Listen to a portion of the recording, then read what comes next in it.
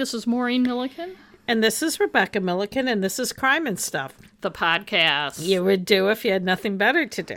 And even though we're recording this on December 27th, it'll be our first recording of 2021. Yes. Our first episode. Did you have a good Christmas? Yeah. You? Good. Yeah, it was good. Except for Hannah got exposed to COVID and we had to get tested. Right, we all got tested. Good. It was a small portion of our family, which was nice. We had a nice time.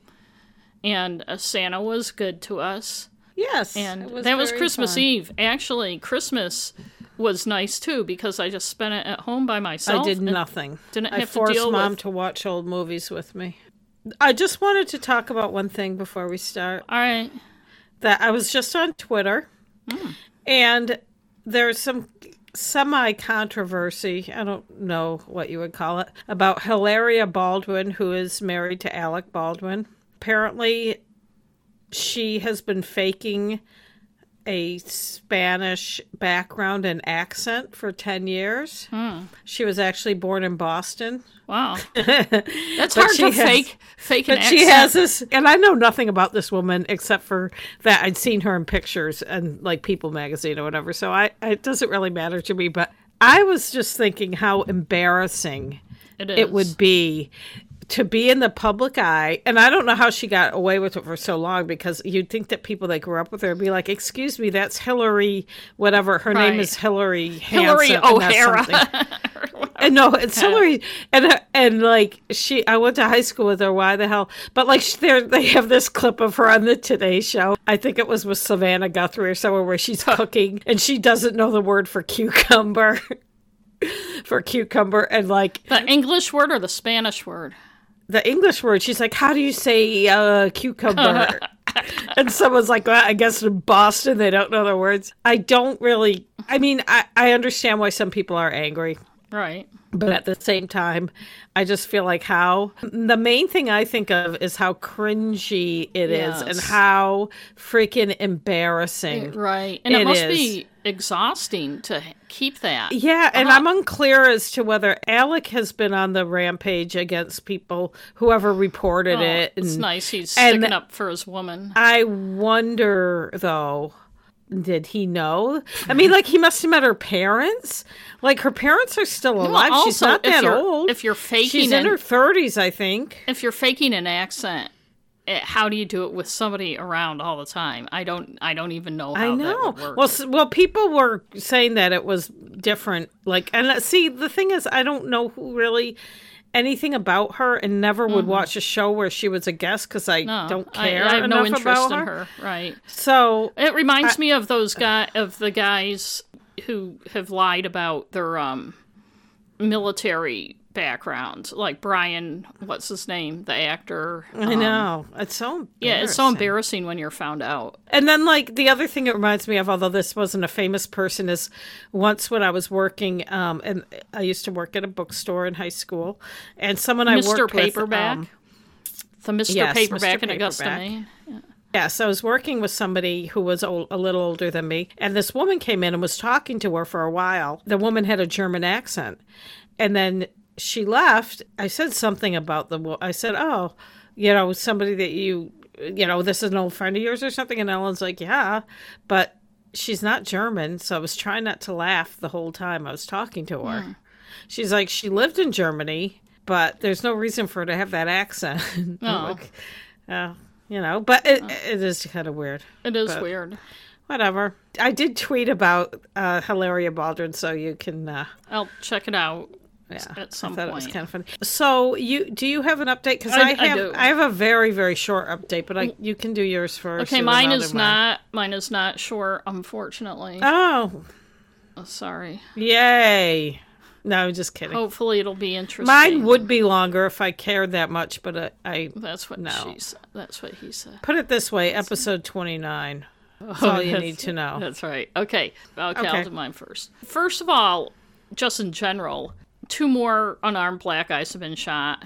Andre Morris Hill, 47, in Columbus, Ohio. He was armed with a cell phone in a private garage attached to a home. A neighbor called the police because a car was running and it was the wee hours of the morning, so they were concerned. And Ooh. so the cop took care of that problem. How many guys have been shot that are holding cell phones? Lots of them. Yeah. They must look a lot like maybe guns, there's an app. I guess. An app that shoots, that makes it dangerous. 3 weeks earlier, on December 4th, also in Columbus, Casey Goodson Jr., armed with a bag of sandwiches from Subway, was returning from a dental appointment, and he was shot by a member of the Franklin County Sheriff's Police. According to the Washington Post shooting database, it chronicles all police shootings in the U.S. and has since 2015 and breaks them down into gender and race and what weapons. Oh, that's interesting. Yeah, unarmed people shot by police in the U.S. this year.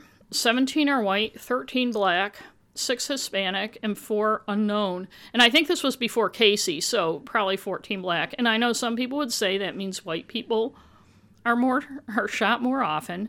But when you look at the fact that more than 80% of the population is white and 13% is black, it means that, go do a little math, that black people are shot at more than twice the rate of white people. Yes. But that's not what I really want to talk about. I just wanted to bring it up. This is kind of an update to episode 77, Say Her Name, our Breonna Taylor and other black women shot for no good reason by police episode. And I want to talk about Anjanette Young, who many of you are probably familiar with. She's the woman who in 2017 had just gotten home from work, was getting undressed in her bedroom when a bunch of cops broke down her door, raided her apartment, made her stand there naked for half an hour as they milled around. God. And there's a lot of politics going on about this because it was in Chicago, and how Chicago is, everything's politics, and I don't want to get into all that. The reason it all came out more than 3 years later, sorry, I can't add, is because she's suing the Chicago police, like many people, it turns out, who have been the victims of botched raids in Chicago, which apparently is like the subset of what the police do there. She had filed a Freedom of Information request for the video, and Channel 2 in Chicago did a story on it, and that's kind of how it came to light. The latest news is she's agreed to meet privately with Chicago Mayor Lori Lightfoot, and a lot of the politics have to do with what the mayor knew and stuff, and I don't want to get into all that. Anjanette has also requested that there be a public forum with the police superintendent and the alderman, and that just came out today, her lawyer said, and there's no response on whether that's going to happen. What I really want to talk about is what happened and why, and it's the kind of thing we talked about in episode 77, these police raids, and also I'm pretty sure I should have gone back and looked, but I didn't, that's also the episode that I did my NNW rating on Peace Officer, the documentary, that also goes into police raids and what a threat to public safety. Yes. So I want to talk about kind of the raid itself, and all my information is from the Chicago Tribune and CBS 2 in Chicago, and I may be quoting them verbatim at some points. They're the ones who did the work on this, and I'm just passing it along. But Young, a licensed social worker, heard a loud banging noise at her door around 7 p.m. on February 21st, 2017. It was police who were repeatedly hitting her door with a battering ram. And fortunately for everyone, 9 of them actually had body cams that were recording at the time. 9? How many? Okay, there were at least 14 of them. Jesus. Because they all want to get in on the act. It happened so fast, and of course she was, shocked and didn't know what was going on, as any of us would be. So she was naked. She didn't have time to put any clothes on.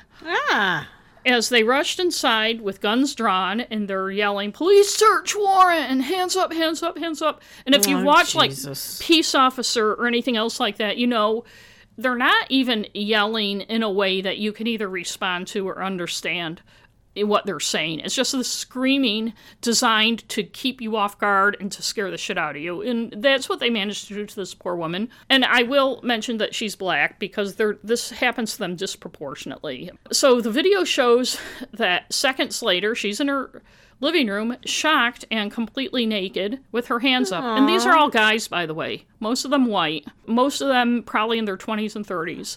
And she's probably in her 40s, maybe early 50s. An officer put her hands behind her back and handcuffed her as she stood there, naked. She's yelling, "What's going on? There's no one else here. I live alone. What's going on here? You've got the wrong house. I live alone." And they're not, like, responding to her at all. Ugh. And she told CBS 2, "It's one of those moments where I felt I could have died that night. Like, if I would have been made, like, if I would have made one wrong move, it felt like they would have shot me. And she says, I truly believe they would have shot me." And I understand why she feels that way. And that was, of course, before Breonna Taylor. But there's plenty of history to back her up.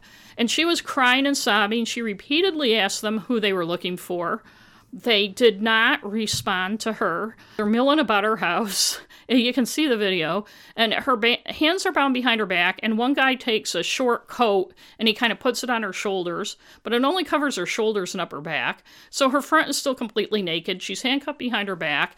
And the officers, again, are standing around, kind of wandering around the kitchen, the living room, the hallways. And she's standing there naked. And after a few minutes, one of them gets a blanket, and he kind of does the same thing the other guy had done with the coat, so it's covering her back, and it keeps slipping off. And she says, "They just threw something over me, and my hands are behind me, and I'm handcuffed, so there's no way for me to secure the blanket around me."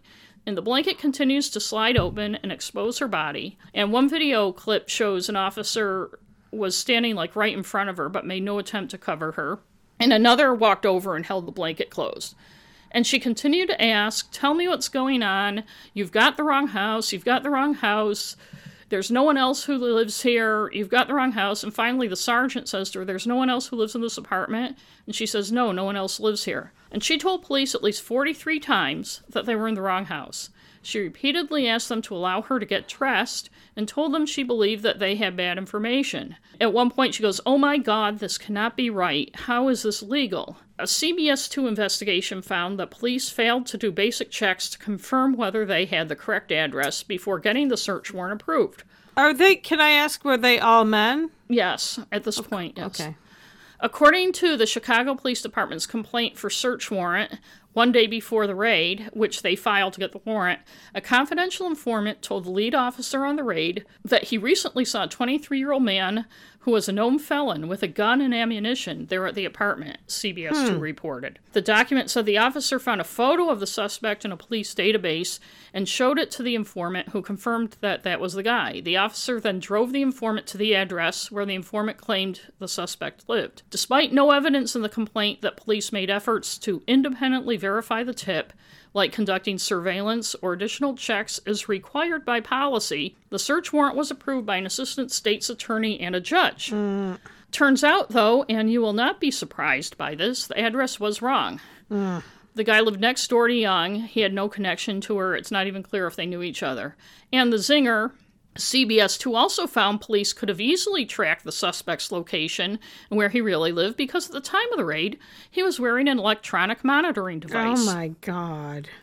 And Young said that piece of paper, meaning the warrant, gives them the right to, that says you can do X, Y, Z based on that paper. So if you get it wrong, you are taking 100% control of someone else's life and treating them in a bad way.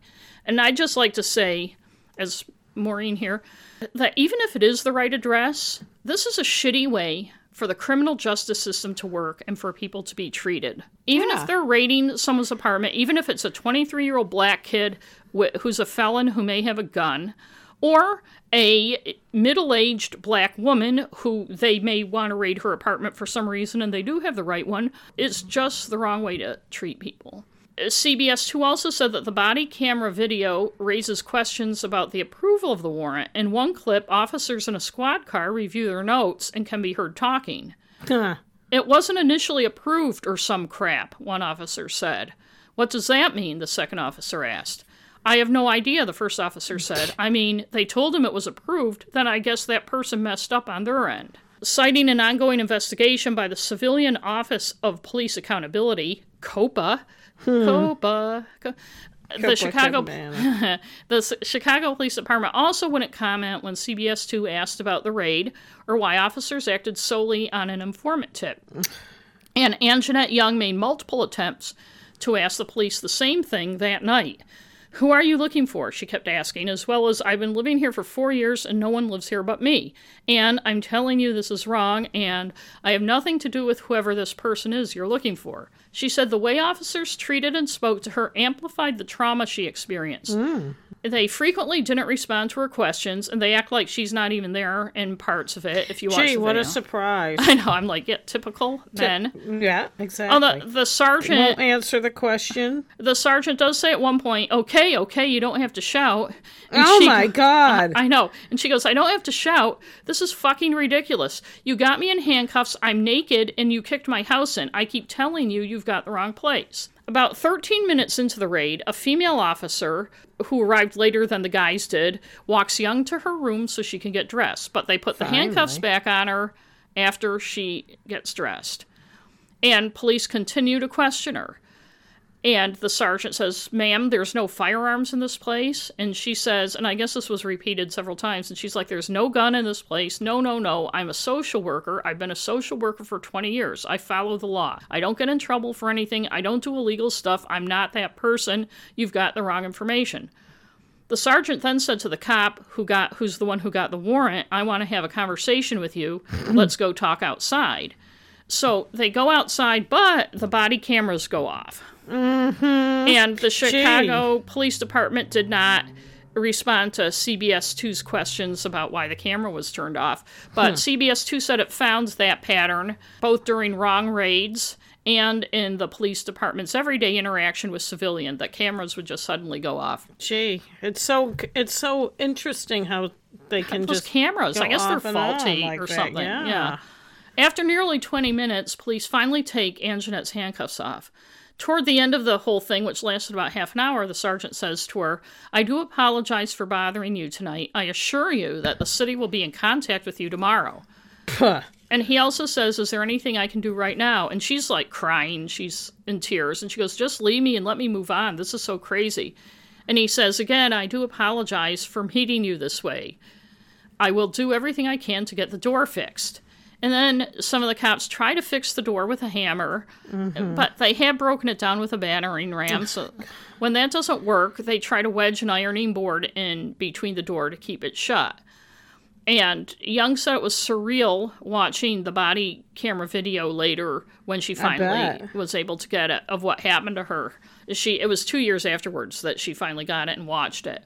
Even though the incident happened in February 2019, the police investigation unit didn't open the investigation or contact Young until 9 months afterwards, after CBS 2 first broke the story online. On November 25th of this year, more than a year after they began investigating, COPA said it's still in the process of serving allegations and conducting all necessary officer interviews. Young says she's still traumatized, and she leans on her church for healing and support. She believes she has a responsibility to use her voice to protect others.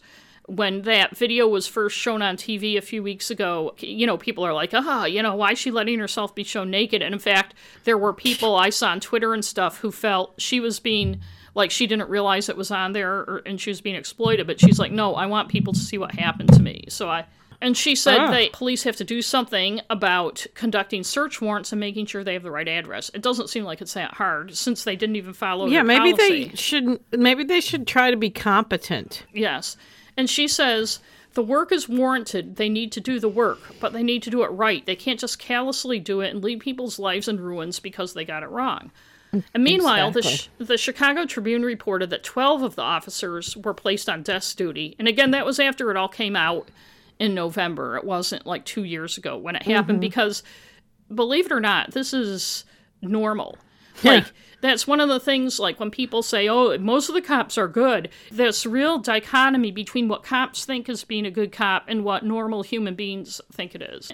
But one who's named as a defendant in her lawsuit, which she filed last year, is also among several officers accused in a separate suit accusing police of executing a search warrant in the wrong residence. And this is from the Tribune. In that case, officers were accused of entering an apartment November 7th, 2017, and pointing guns at Jack and Peter Mendez, ages 5 and 9 at the time. And little boys. I know. And their parents. Officers had the boy's father, Gilbert Mendez, in handcuffs in front of the sons during the search of the house. Quote, upon entering the Mendez's apartment, officers were screaming and cursing abusively at Mr. and Mrs. Mendez in the boy's presence. Even after learning they were in the wrong apartment, officers not only did not explain their mistake, but they continued their illegal search. They found nothing illegal, They arrested and charged no one. When they finished searching, they simply left. Ugh. CBS 2 reports on another one, the Blassingame family, who were wrongly raided by police in 2015. Jolanda Blassingame's young sons said officers pointed guns at them, leaving them traumatized. Like dozens of other children, CBS 2 interviewed as part of a 2-year investigative series. I felt scared for my life, said Jaden Blassingame, who was 10 at the time of the raid, and they're pointing guns at him. CBS 2 found that the suspect police were looking for in the Blassingame raid had no connection to the family and had been in prison at the time of the raid. He'd been in prison for years, actually. What the hell? CBS 2, in fact, has a documentary called Unwarranted that I'm going to try to find and watch. I didn't have time today, but it's about the trauma experienced by innocent children and families as a result of the Chicago Police Department getting the address wrong and raiding the wrong apartments. And this may really shock you, Becky, but it also examines how Black and Latino families are disproportionately affected by these raids. And Young says they are adding trauma to people's lives that will be with them the rest of their lives. Children have to grow up with that for the rest of their lives. The system is broken. And Keenan Salter, Young's attorney, said he believes wrong raids are violating families' constitutional rights. He said, if this had been a young white woman in Lincoln Park, which I assume, this is Maureen, is a fancy neighborhood, by herself in her home naked, a young white woman, let's just be frank, if the reaction would have been the same, I don't think it would have been. I think officers would have saw that woman, rightfully so, as someone who was vulnerable, someone who deserved protection, someone who deserved to have their dignity maintained. They viewed Ms. Young as less than human. And many of those families, by the way, including Young, have filed lawsuits. Good. I think part of the problem isn't just that they're going to the wrong houses. Right, it's how they treat people. And how they conduct supposedly an investigation. I mean, you don't need to batter down someone's door. Right. And that's not your that shouldn't be your first mode. I mean, don't you knock, give someone a chance to answer the door? It must have been a no-knock warrant. I mean, I know. And we talked about a lot of that in episode 77, and I strongly urge people to, I think it's on Prime, to find Peace Officer and watch it, which goes into a lot of that stuff too. But another officer named in Young's lawsuit fatally shot a man on May 11th, 2019. In that case, the officer shot and killed 26-year-old Cheryl Brown when authorities say he got into an armed confrontation with police. The 14 officers named as defendants in the Young lawsuit have together amassed more than 20 complaints throughout their Chicago police careers, and none of them led to any discipline. And that's according to records kept by the Invisible Institute, a group that researches police and government accountability issues, the Tribune reported. The defendant in Young's lawsuit with the most complaints was a sergeant who had at least 11. And the Tribune wasn't naming any of the cops, since disciplinary charges hadn't been brought against any of them. And the law department, Chicago Law Department's top attorney, Mark Flessner, resigned over the scandal. And that's the city law department, not a college one or anything. And 2 high-ranking staffers also left. The video came to light when Young got it through a Freedom of Information request to help with their lawsuit. And city lawyers had previously filed a request to have Young sanctioned for allegedly violating a confidentiality order on the video, though the city later said it only meant her lawyer, it only wanted him sanctioned. And then the city eventually filed paperwork seeking to drop the matter altogether, though a judge said he is still weighing whether to take action against the lawyer.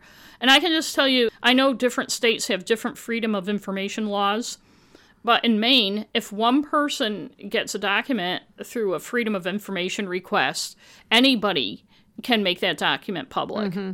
Like, if I got one just for my own personal use, I could give it to a newspaper and they could publish it, because it's public information that's available to anyone. The Young case has also highlighted a recurring problem for the law department after Lightfoot's office disclosed that it failed to give Young's attorney all of the body camera footage of the wrongful police raid. A 2016 Chicago Tribune investigation found that of nearly 450 cases alleging police misconduct since former Mayor Rahm Emanuel took office, a federal judge had ordered the city to turn over potential evidence in nearly 1 in every 5 cases. In numerous cases, the city's conduct was found to be so inappropriate that a federal judge took the unusual step of handing down sanctions, according to the Tribune. Rahm Emanuel's administration fought to keep secret a video. I think this one made the national news. Yeah. Showing white police officer Jason Van Dyke shooting black teenager Laquan McDonald 16 times. But a county judge ordered his administration to release the video. Emanuel has since been dogged by accusations that he covered up the scandal to preserve his 2015 re-election campaign, which he denies. And Chicago since then instituted a rule allowing the release of police shooting videos and audio within 60 days, and Mayor Lightfoot said she will pursue changes to make other video releases easier, which I don't have a lot of faith in. So, yeah. I think the whole, and I know I'm not a police officer, obviously, and I am not an expert on policing, but to me it's common sense.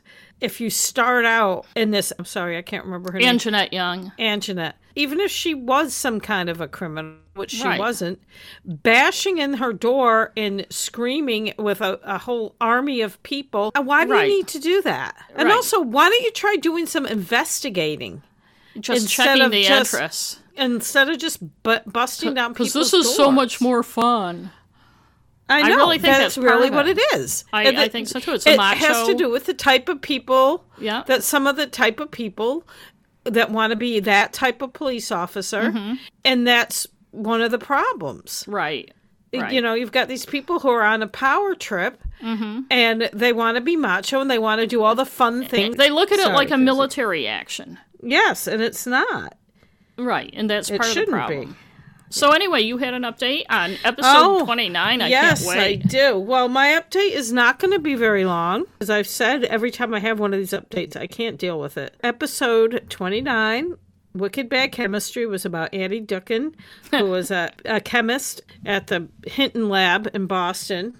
And she tested drugs for cases that were being prosecuted, and she faked a lot of positive tests and got a lot of people in jail. And Massachusetts is still paying for it, and that was 13 years ago, I think. They're still paying for it. So this newest story is the district attorney, Suffolk County District Attorney Rachel Rollins, is now investigating another person that worked at that lab. We talked about Annie Ducken and Sonia Farrak, who both worked at Hinton Labs, although Sonia got busted for her bad chemistry when she was working in the western part of Massachusetts, when she was doing drugs on the job. But she also worked at Hinton Labs with Annie Ducken. This other chemist, Della Saunders, worked there at the same time. And the reason they started investigating her is because one of the defendants in a drug case, she was the witness that testified because she tested his drugs. In his appeal, one of the things about his appeal was that they did not investigate her. When they started investigating Annie Ducken, they were supposed to investigate everything, and they said she was the only bad actor. So one of the parts of his appeal was that they never investigated her. She was suspect because her testing, the amount of tests that she was able to complete was almost as high as Annie Ducken's. Oh, wow. She was third only to Annie and Sonia. He was saying she should have been investigated a little more. So Della Saunders, when they contacted her by the Boston Globe, said she wasn't aware of the investigation against her, and she wasn't that concerned about it. My guess is she could have done something, or a savvy defense lawyer could have said, look, they were supposed to investigate everybody, and they didn't. Yeah, which is basically the other thing they're saying. Right. So they didn't investigate the woman who did your testing. So that's a great grounds for an appeal. They claim they did, but there isn't any proof that they investigated anybody. As we talked about in other updates, they didn't really have a desire to find out the truth because it's already costing almost $40 million to the state. Mm-hmm. There's thousands and thousands of cases that had to be overturned. It was like a Pandora's box if they were going to start investigating people. I'll tell you if they find something out about her. Right. I swear to God, why I ever did that. Little did you know. I should have known. I know. Anyway, so that's my update, such as it is. But anyway, So you have part 2, and I didn't look it up, so I don't know what's going on. Well, you must have some inkling, but as Becky said, this is part 2 of the murder of Jodi Parrack. If you haven't listened to the first part, you probably want to go back and do that, and I know when someone tells me that, I'm all, fuck you, I'll listen to what I want. But in this case, it does help with the narrative flow, but whatever, listeners. Do what you want. It's your choice. I did notice that with our Grandview Topless Coffee Shop 2-parter, we have more downloads for the second part than the first part. And okay, you guys, you're missing the first part. That's all. But anyway, today's information comes largely from the work of reporter Ken Kolker of WOOD TV, Channel 8 in Grand Rapids, published information from the Center for Wrongful Convictions at Northwestern University, the podcast Wrongful Convictions, False Confessions with Steve Drizzen and Laura Nyrider, who I love. I like that Wrongful Convictions podcast, and they also have a junk science one with somebody else, and just plain old Wrongful Convictions, False Confessions is my favorite.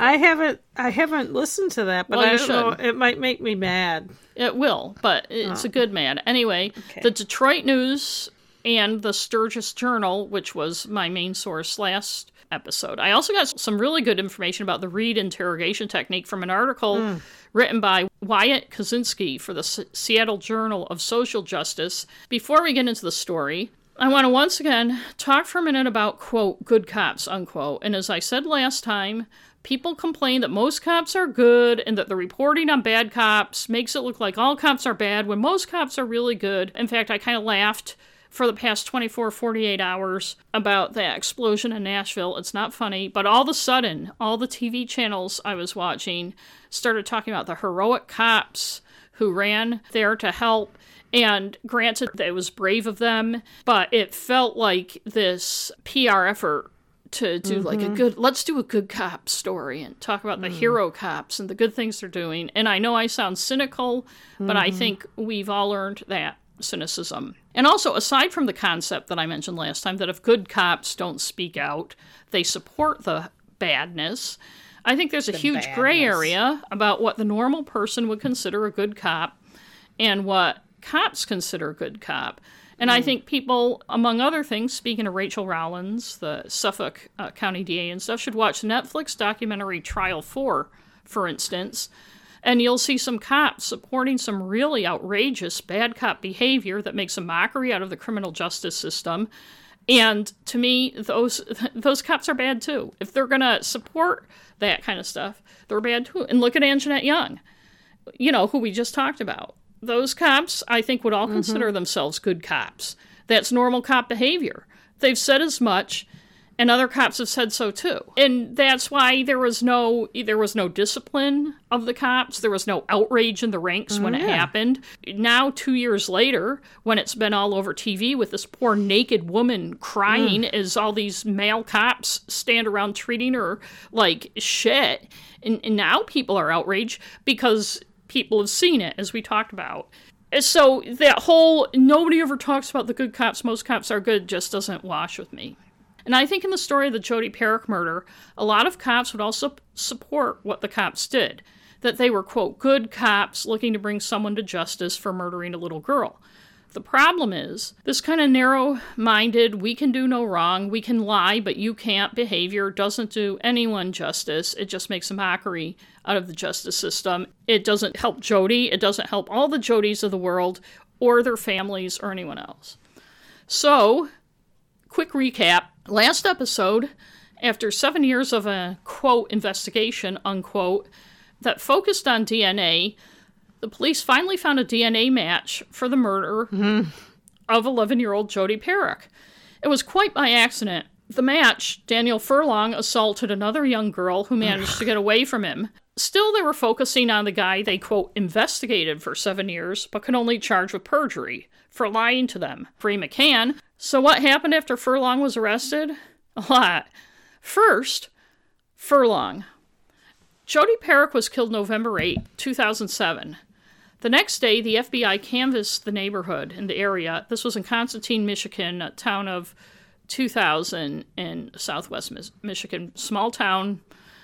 The FBI canvassed the next day talking to people. The records show they, quote, talked to Furlong, but he was not considered a suspect. He didn't raise any suspicions. When police canvassed the area again in 2011, when they reignited the investigation, he wasn't spoken to, and police speculate he may have moved to White Pigeon, a town 4 miles away by then. Furlong was living in White Pigeon, a village not very different from Constantine, and as I said, only 4 miles away, when on July 28th, 2015, he asked a 10-year-old girl, Mackenzie Strafford, who was riding by on her bike, to come into his garage, where he lived at the Colonial Estates mobile home park, to help him move some stuff. Ugh.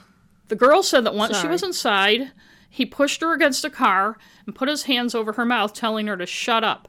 He reached into a toolbox and pulled out a steak knife, and she screamed and was able to struggle away from him. In the struggle, he scratched her shoulder with his fingers. While she was struggling, he also reached for an extension cord, she later told the police. Furlong's story was that he put his arm around her and told her she could go because he realized the items he needed moved already had been moved and he didn't need her help. Yeah, you're going to ask a 10-year-old girl to help you move stuff. Maybe they were small things. That makes a lot of sense. Small things. Yeah, sure. Empty soda cans or something. He also denied putting his hand over her mouth or getting a knife. This was when he was initially arrested. Police got a search warrant of Furlong's home and recovered several steak knives and extension cords. They also found a list tacked up in his garage with girls' names that he later said was other girls he planned to target. He didn't say that right away, but that was later. When Furlong was first arrested in August 2015, a couple weeks after the assault on the girl in White Pigeon, intrepid Constantine Police Chief Mark Honeysett said he was not considered a person of interest in Jodi Parrack's murder, the Sturgis Journal reported. But that doesn't mean we won't be investigating him, Honeysett said. He also said on the Parrack case, investigators, quote, have not had any significant tips in quite a while. When Furlong was arrested, police said they were surprised. Usually if someone's a sexual predator, they don't start doing it when they're in their 60s. And he was 65 at the time, so No shit, they don't. But a few weeks later, in mid-September, Furlong's DNA matched the DNA that had been found on Jodi Parrack. When St. Joseph County prosecutor John McDonough was asked when Furlong had become a suspect in Jodi's murder, McDonough said, yesterday. And as yet another instance in this case of police congratulating themselves for a job well done when it was something they didn't have anything to do with. McDonough, at some point after Furlong's DNA matched what was found on Parrack, told the Sturgis Journal that the suspicious situation surrounding the White Pigeon assault prompted investigators to get Furlong's DNA and send it to a Michigan State Police crime lab. Yet, an article a few weeks before in the Sturgis Journal, when Furlong was first arrested, said that a new law that went into effect in January 2015 in Michigan requires DNA to be collected at the time of arrest from any person accused of committing or attempting to commit a felony. Previously, it was collected upon conviction. That DNA is then run through the system to see if it comes up with any matches. So maybe some cops, though not all, thought Furlong was connected to Jodi's murder. What they thought had nothing to do with the DNA being checked. That was just standard operating procedure because of the new law. Yep. So back to Furlong. I wonder, could there have been any red flags about Daniel Furlong? Ones that were more obvious than the perceived ones about Ray McCann, who they'd been hounding for 7 years? Let's look. Around the time of Jodi's murder in 2007, a young woman was running, or as the article said, jogging. I always figure people who don't run are the ones who say jogging. Was running in a road race, so she was not jogging, in Constantine, and it doesn't say her age, when a man in a pickup truck slowed down beside her and told her she was last and that he had been sent to pick her up and she should get in his truck. She refused. She thought it was weird and kept running. And she reported it to police, but, quote, nothing came of it, unquote, according to the Sturgis Journal, which I take to mean that police just didn't do anything about it. When Furlong was arrested, the young woman, who by then lived in Paw said she had immediately recognized his face. She just about had a panic attack when she saw who it was, Police Chief Mark Honeysett told the paper. Mark. I know. Honeysett said that about 4 years or so before Furlong's arrest, a girl who walked past his house on her way to school reported a man there was, quote, watching her intently. That complaint also did not prompt further investigation, the newspaper said. Since Furlong's arrest, several girls at the White Pigeon Mobile Home Park, where he lived, told police that Furlong would sit on a bucket outside his home and watch them and offer to take them places alone. Now, you can't arrest a guy for watching girls intently, and it's possible none of those girls ever said anything to anyone about him, but how much do you want to bet that they did and were brushed off? Also, if he was doing it in White Pigeon, it's likely he was doing it in Constantine. And that one girl who had the balls to go to the police and complain just so she could be laughed out of the room was probably not the only one.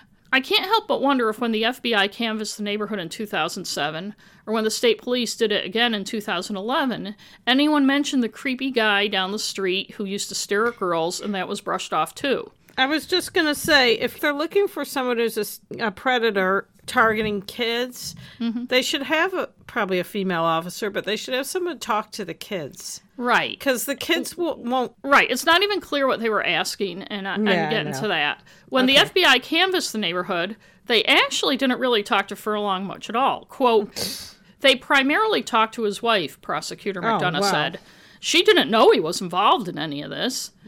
And my guess, again, because no one has said one way or the other, is that the FBI wasn't looking so much for suspicious neighbors, but more that they were asking people if they saw anything suspicious in the neighborhood the night of the murder.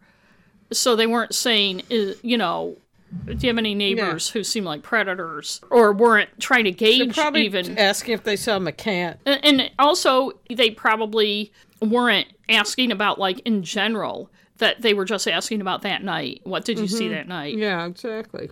McDonough, the prosecutor, told the Sturgis Journal after Furlong's arrest, I've lived here my whole life, and you don't expect people like this to be around here. Mr. Furlong... Please. Mr. Furlong is a scary, scary individual. I've become very jaded. Maureen says that you're a fucking criminal prosecutor, and you don't think people like Daniel Furlong could be, quote, around here? What the fuck? You know, it's like, you expect, like, ignorant people who don't deal with crime to have these black and white issues of what a predator is, but for the county's criminal prosecutor to be jaded and stunned because there's a sexual predator of girls, it's no fucking wonder no one was able to investigate this case. Anyway, I know we shouldn't laugh, but, you know, how can you not? It's to keep from crying. Anyway, so about Ray McCann. Last episode, we talked about the 7 years before an arrest was made, the hunt for the DNA match, the constant pleas from police and prosecutors for people to come forward, the hints at progress, new technology, interesting tips, and more. We also talked about the 2010 change in Constantine Police Chief from Mark Honeysett to retired Michigan State Police Detective James Bedell. There was also the creation of a task force in 2011 that would be posted in Constantine to work on the case. We also talked about Bedell's close friendship with Jodi's family and personal attachment to the case. And too attached. Yes, and there was McCann's subsequent arrest in April 2014 on perjury charges and his no contest plea in February 2015 on one of those charges. Now we'll look at those 7 years from another perspective. Ray McCann was well known in Constantine, as I said, a small town of about 2,000 people in the southwestern corner of Michigan. He was a reserve police officer and also repaired trailers. He was into youth sports, coaching teams, his 3 kids. I think he has 3 kids. It's hard to tell from the reporting. 2 sons and a daughter, coaching their teams and also refereeing youth sports. He also had a karaoke machine set up in the basement. Ooh. Mostly so he could impersonate Elvis. According to the Detroit News, his favorite song was Suspicious Minds, but I don't know if that's just, you know, somebody being cute. Anyway, before November 8th, 2007... It is a good song. It is, right. Before November 8th, 2007, everyone in town liked him. Quote, I couldn't name a single person who didn't like him. You couldn't pick someone less likely to do something illegal, said Keith Cantrell, a longtime friend, and he told that to the Detroit News. McCann later told police he spent the day of November 8th, 2007 playing a video game, apparently some NFL thing, If the WOOD TV's half-hour excellent report on the case is to be believed, every time they mention him playing a video game, they show this NFL. Maybe it's Madden, or I don't know much about video games. But at 8 p.m. that night, Joe Gilson, whose last name at the time was Carver, knocked on his door. She was Jodi Parrack's mother, and she couldn't find 11-year-old Jodi, who was supposed to be home by 5:30, and had left a friend's house at 4:45 to ride her bike the few blocks home. Not only did Gilson go to McCann because he was a reserve police officer, but also because his son, Pokey, was a good friend of Jodi's. Pokey? Pokey, yep. I got that from the Detroit News, so it must be true. McCann immediately wanted to help and went out to help with the search. He checked in with Officer Marcus Donker, who was the Constantine police officer who'd responded after Jodi's mother had called in to report her missing. According to McCann, he searched the streets, checked the dollar store, some playing fields, and also, fatefully, the Tumble Dam Trail, a walking trail near the river. He said he suggested to Donker that they check the cemetery, half jokingly because it was only a week or so after Halloween, but also, if you remember from last episode, Jodi's mother initially told the police, who told reporters that the kids used the cemetery as a shortcut. Police later asked McCann why he didn't immediately go to the cemetery to look, and his reply was that he was checking in with Donker. He seemed to be implying that Donker was kind of the guy in charge, and McCann was deferring to him. Still, it raised police's suspicions. Jodi's body was found under an oak tree in the cemetery at 10:30 that night. She had been strangled, and she had some other injuries. Police were immediately suspicious of McCann. That night, he was read his rights, they photographed his hands, and took his clothes and his pickup truck away from him. Can I ask you something? And you may have said it in the last one. Did they say why they were immediately suspicious of him? Because he told them they should check the cemetery. Oh, because... yeah. And that's where they found her. But he didn't check it. Yeah, okay. And I also think, although this hasn't been brought up in any, but I kind of mentioned this last week too, you know, you hear a lot of things on this where, he was one of their own, and yet they went after him. Yeah, my feeling is he was a reserve police officer, and that immediately police, in their macho way, get their back up in a lot of cases and think of them as wannabe cops, fake cops, who they're suspicious of and think... Yeah, it makes me wonder, too, if somebody just... Not that he deserved it, but if somebody just had they didn't like him. Like you were saying, they didn't like him for... My feeling, in general, is it was just a case of somebody got it into their head that, he asked about the cemetery... And she was found in the cemetery, so he must have done it. After that, if you're not a good investigator, no matter what... Right. He wasn't arrested that night, and it's not clear what happened between him and then Police Chief Mark Honeysett from November 8th, 2007 to June of 2010, when James Bedell became police chief, and Mark Honeysett, who had also been the village manager, just became the village manager. Yeah, exactly. And as I talked about last week, Bedell was hired specifically to solve this case. It's clear, though, that whatever suspicions they had about McCann, now, nearly 3 years later, they hadn't gotten very far, and they were desperate to find the murderer. Once Bedell took over and the State Police Task Force was formed a year later, they doubled down on the McCann quote-unquote investigation. Here are some of the things police told Ray McCann during the more than 20 interrogations over 5 years they had with him. We know scientifically that you touched her body. And when McCann said something like, maybe you think you can prove that, but Brian Fuller, the state police detective, said, it's not a thinking matter, it's proven. We know that you put her in the cemetery. Somebody saw you driving out of the cemetery before her body was found. The police officer with you that night, I think that's Donker, is a suspect. You're not the only suspect. We know you haven't been truthful. You lied about being home most of the day Jodi was killed. Your alibi is shot. We have you on surveillance video being around town that day. We know you own 2 pairs of handcuffs, not just the one you say you own. Your DNA was on Jodi, and hers was on you and in your pickup. The evidence about you is insurmountable. You were on porn sites on your computer the day Jodi was killed. We have the full investigation. We just don't know why you did it. Dan Furlong said he's a friend of yours. We've got video showing that nobody went to the Tumble Dam the time of night you said you did. And they told him they could prove his car wasn't there. And here are some of the things they told his family in those years, particularly after Bedell became chief. They told his wife he was having multiple affairs.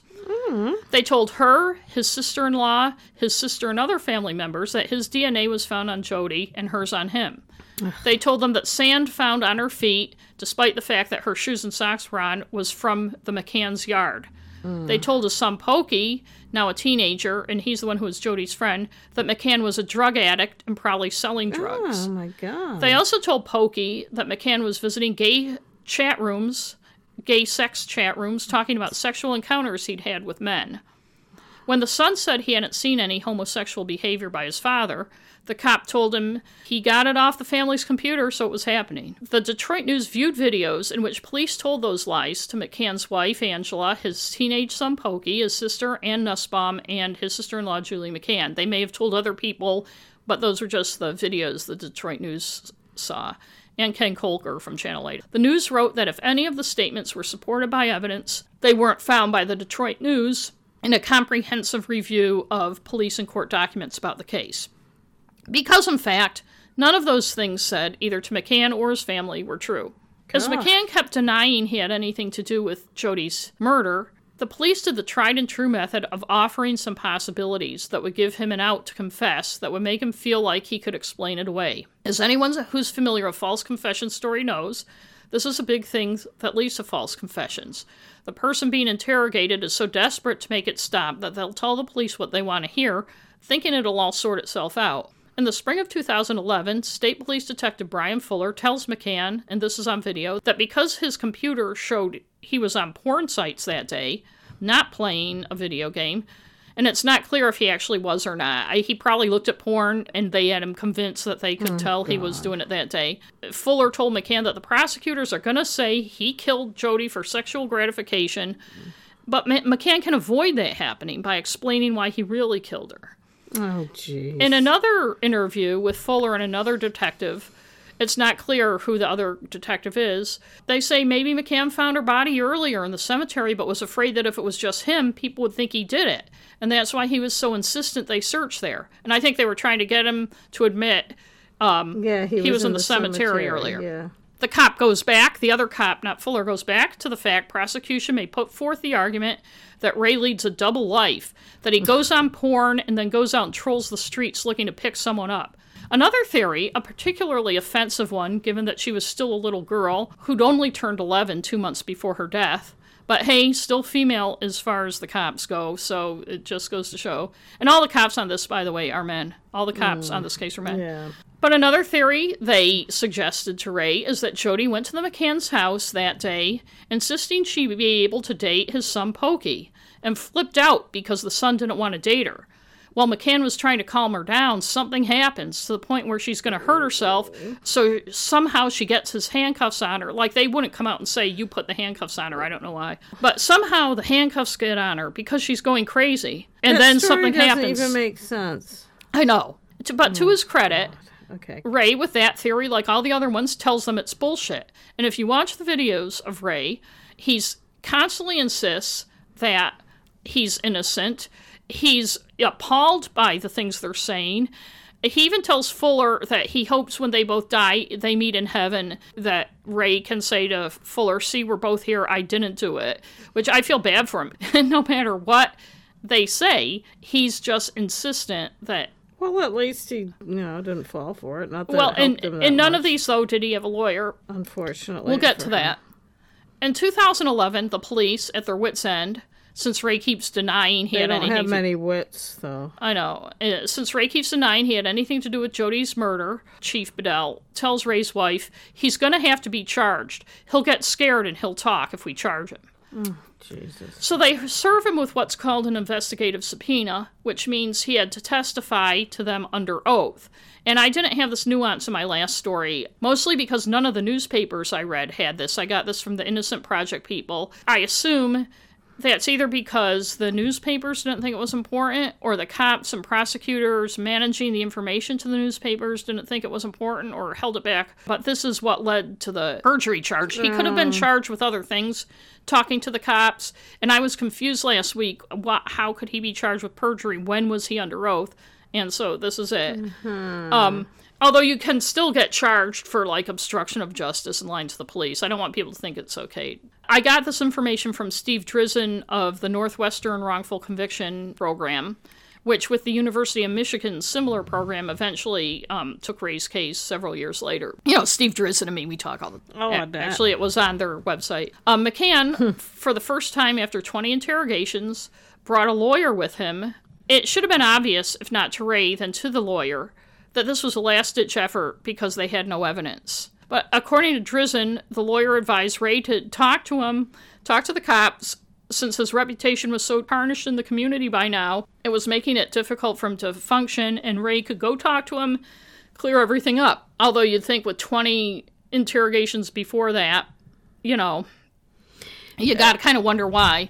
But you also can't, if you get subpoenaed, you have to go. I just want to say, too, though, if you're a cop and you have to interrogate someone 20 times, you're not doing a very good job. No. That's all. No, you might want to look at other things, like for a match for that DNA. Subsequently, Ray was charged with 5 counts of perjury for lying under oath after that interview. Perjury in Michigan is a felony, and he could have gotten up to 20 years per count.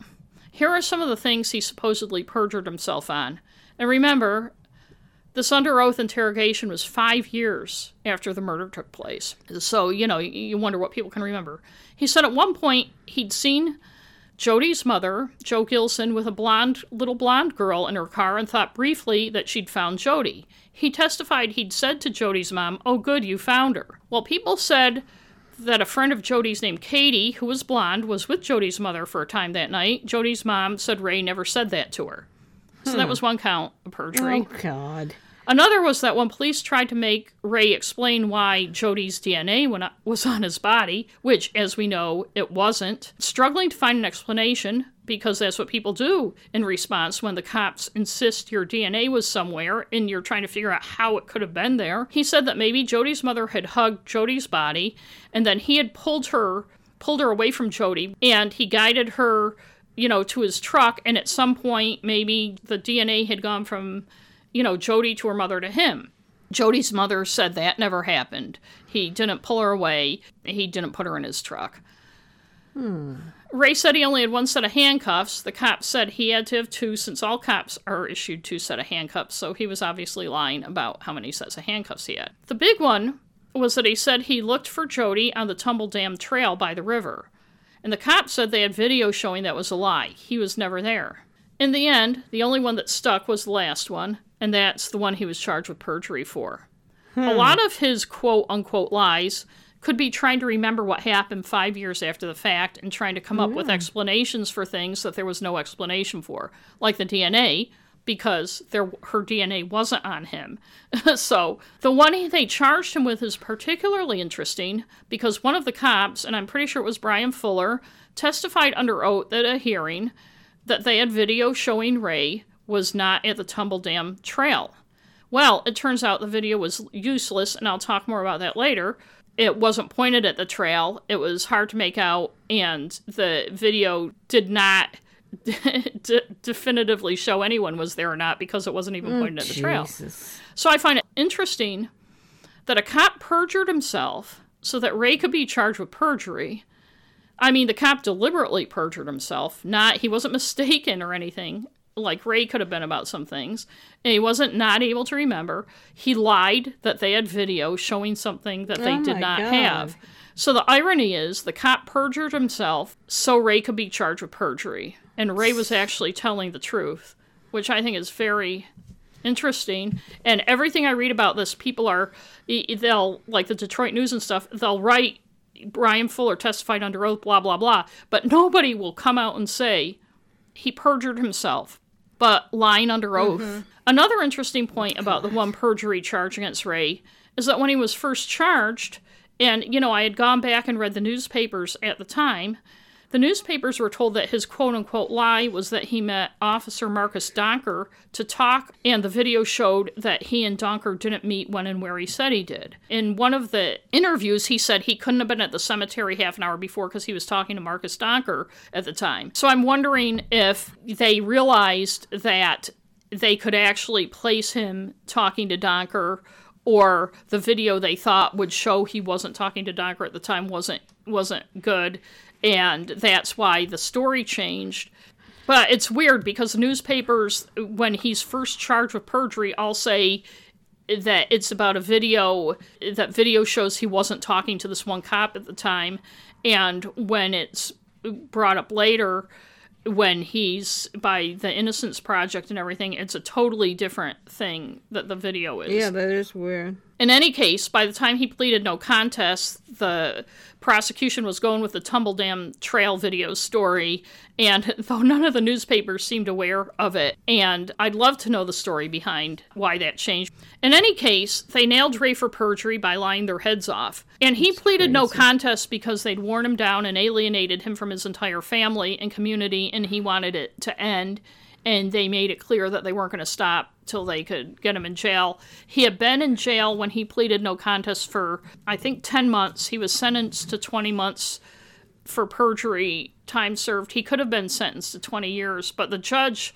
was leery about the whole thing. The judge was afraid people who are mistaken about things would be afraid to come forward, and it's like, no shit. I can just imagine the mental toll at this point the whole thing had taken on Ray. Can you imagine? They've alienated his family against him. They've ruined his community. Life. Right. There are some other very insidious things that the cops did that I'll get into in a minute.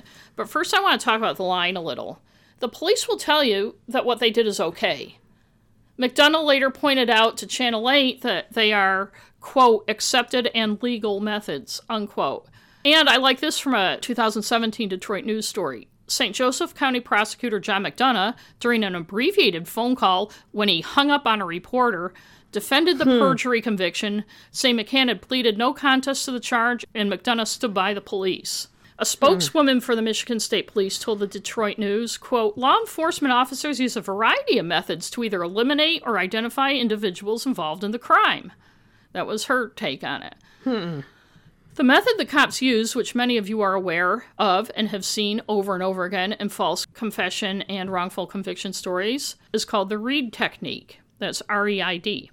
The whole idea in a nutshell is that the interrogator starts from the position that he knows the person is guilty, then hammers away at the person to get him or her to admit that they are. Its 9 steps are positive confrontation, in which the suspect is told that there's evidence that shows he or she is a suspect, even if there's not. Then you give the person an opportunity to explain why they did it.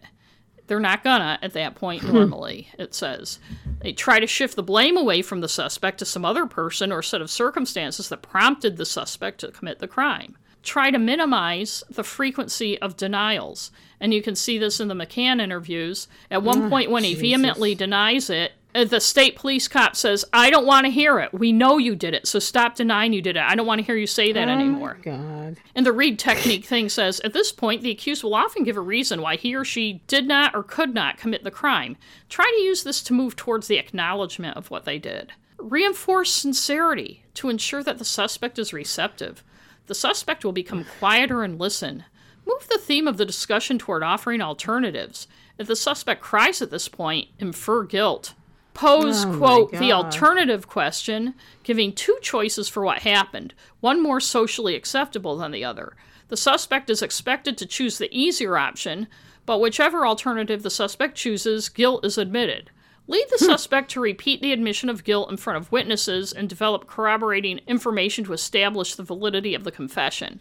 And document the suspect's admission or confession and have him or her prepare a recorded statement. So, the Reid technique, the person's guilty, you let them know you know they're guilty, and there's no other, and then every other thing is gymnastics trying to force the person to say they're guilty. I didn't dive deep on the Reid website to see what it says about the growing criticism as awareness grows of wrongful convictions, many tied to false confessions. In fact, of the convicted people exonerated through DNA since 1989, about 29% had given false confessions. So that means 29% of the innocent people who have been exonerated with DNA, almost a third, had given false confessions. The technique was perfected by John Reid, a former Chicago street cop who became a psychologist and polygraph expert, who consulted with police departments. Ironically, the case that made it famous ended up being a false confession. But the technique was first developed by a guy named Fred Imbaugh in 1942. He was a lie detector machine expert, too. And Reed caught on to it, and he began perfecting it in 1947. And what a wonderful thing. Right, the case he used to make it famous was in 1955 to get a man in Lincoln, Nebraska, Darrell Parker, to confess that he raped and murdered his wife. Parker recanted the next day, but was found guilty on the strength of his confession and sentenced to life in prison. He was released in 2011. Ugh. This was in 1955. When another man confessed to the murder. Reed wrote a textbook with Joseph Buckley, and they were off to the races. He formed a company, John E. Reed and Associates, Inc., and the website shamelessly brags that it's the leading interrogation method in both the law enforcement and business communities. And it's a little chilling if you go on the website, all the companies that use it. I mean, are that many companies really interrogating their employees? I saw on The Good Fight, yes. Yikes. They have a story based on that, and the two of the lawyers go to one of the seminars. Yep. It's scary. Most of the false confessions have things in common, like mentally or intellectually challenged suspects, people interviewed without an attorney or parent present, interrogated for more than 3 hours, people get worn down, or they're fed information about the crime by investigators so that they can feed it back. While some of these practices are prescribed by the Reed method, others are outside the protocol, but nevertheless frequently employed by Reed-trained interrogators, Wyatt Kaczynski said in his study. In 2017, Wicklander-Zulaski, the leading private agency that trains police, said it will no longer train them in the Reed technique. They joined most first world countries, including the UK and Canada and others that have rejected it. Britain has developed the PEACE, P-E-A-C-E, which stands for Preparation and Planning, Engage and Explain, Account, Closure, and Evaluate method. This is where they have the person tell their story, tell the entire story without being interrupted, and then they probe it for inconsistencies and question the person about what they've said. What a concept. And one other point I'd like to make about the Reed technique is that I think cops get tunnel vision. They want to close a case and will do whatever they can to do it. I know it can be frustrating when someone won't tell you they did it. I get that. But it gets to the point that they don't care about the truth. I think it's funny, for instance, how much they rely on polygraphs. They haven't been allowed in court for almost 60 years, and while cops give lip service that they're just a tool, they seem to take the results as gospel. I mean, how many times on TV, if you're watching a true crime show, do you hear, well, he passed the polygraph, so he's no longer a suspect? Or, he didn't pass the polygraph, so obviously he's lying. If it's that obvious, then why isn't it admitted in court, Though I couldn't find a lot of info on it, by the way, Ray McCann took 2 polygraphs, and he was constantly told in his interrogations that he didn't pass. And I don't know if that's true or not. But as far as I'm concerned, it's a tool just like the Reed technique. It's just a way to mislead people into implicating themselves. Why even have the graphs and the needle going across? Just have a big red light that blinks, like in a cartoon. And what's the point? Yeah, you might as well just have some fake thing that you're telling them is a truth machine that we're hooking, like that thing the Scientologists use. It's because they want an easy button to help them figure out what happened, or at least to convict try to someone. manipulate somebody. To manipulate somebody. But between the night Jodi was killed, November 8th, 2007, to the day Daniel Furlong confessed to her murder, police collected DNA from 300 people, accumulated about 600 pieces of evidence, received about 1,700 tips, conducted 3,000 interviews, and produced 7,000 pages of notes, according to the Detroit News. None of it, not one sentence, not one word of it, connected Ray McCann to the murder. So while Ray was a suspect from the beginning, things really heated up, as I said, when James Bedell became police chief in June 2010. The former Michigan State Police detective not only doubled down on Ray, but started working the community big time, something that ultimately led to much of Ray's quote-unquote perjury and the pressure on him. And as far as I'm concerned, it's even more insidious than the Reed technique and the lying. If you recall, last week I talked about how Bedell ingratiated himself with Jodi's family. Mm-hmm. Remember the part about the 2012 spaghetti supper? Yes. To raise money for a gravestone? Bedell organized the supper. He actually designed her gravestone himself.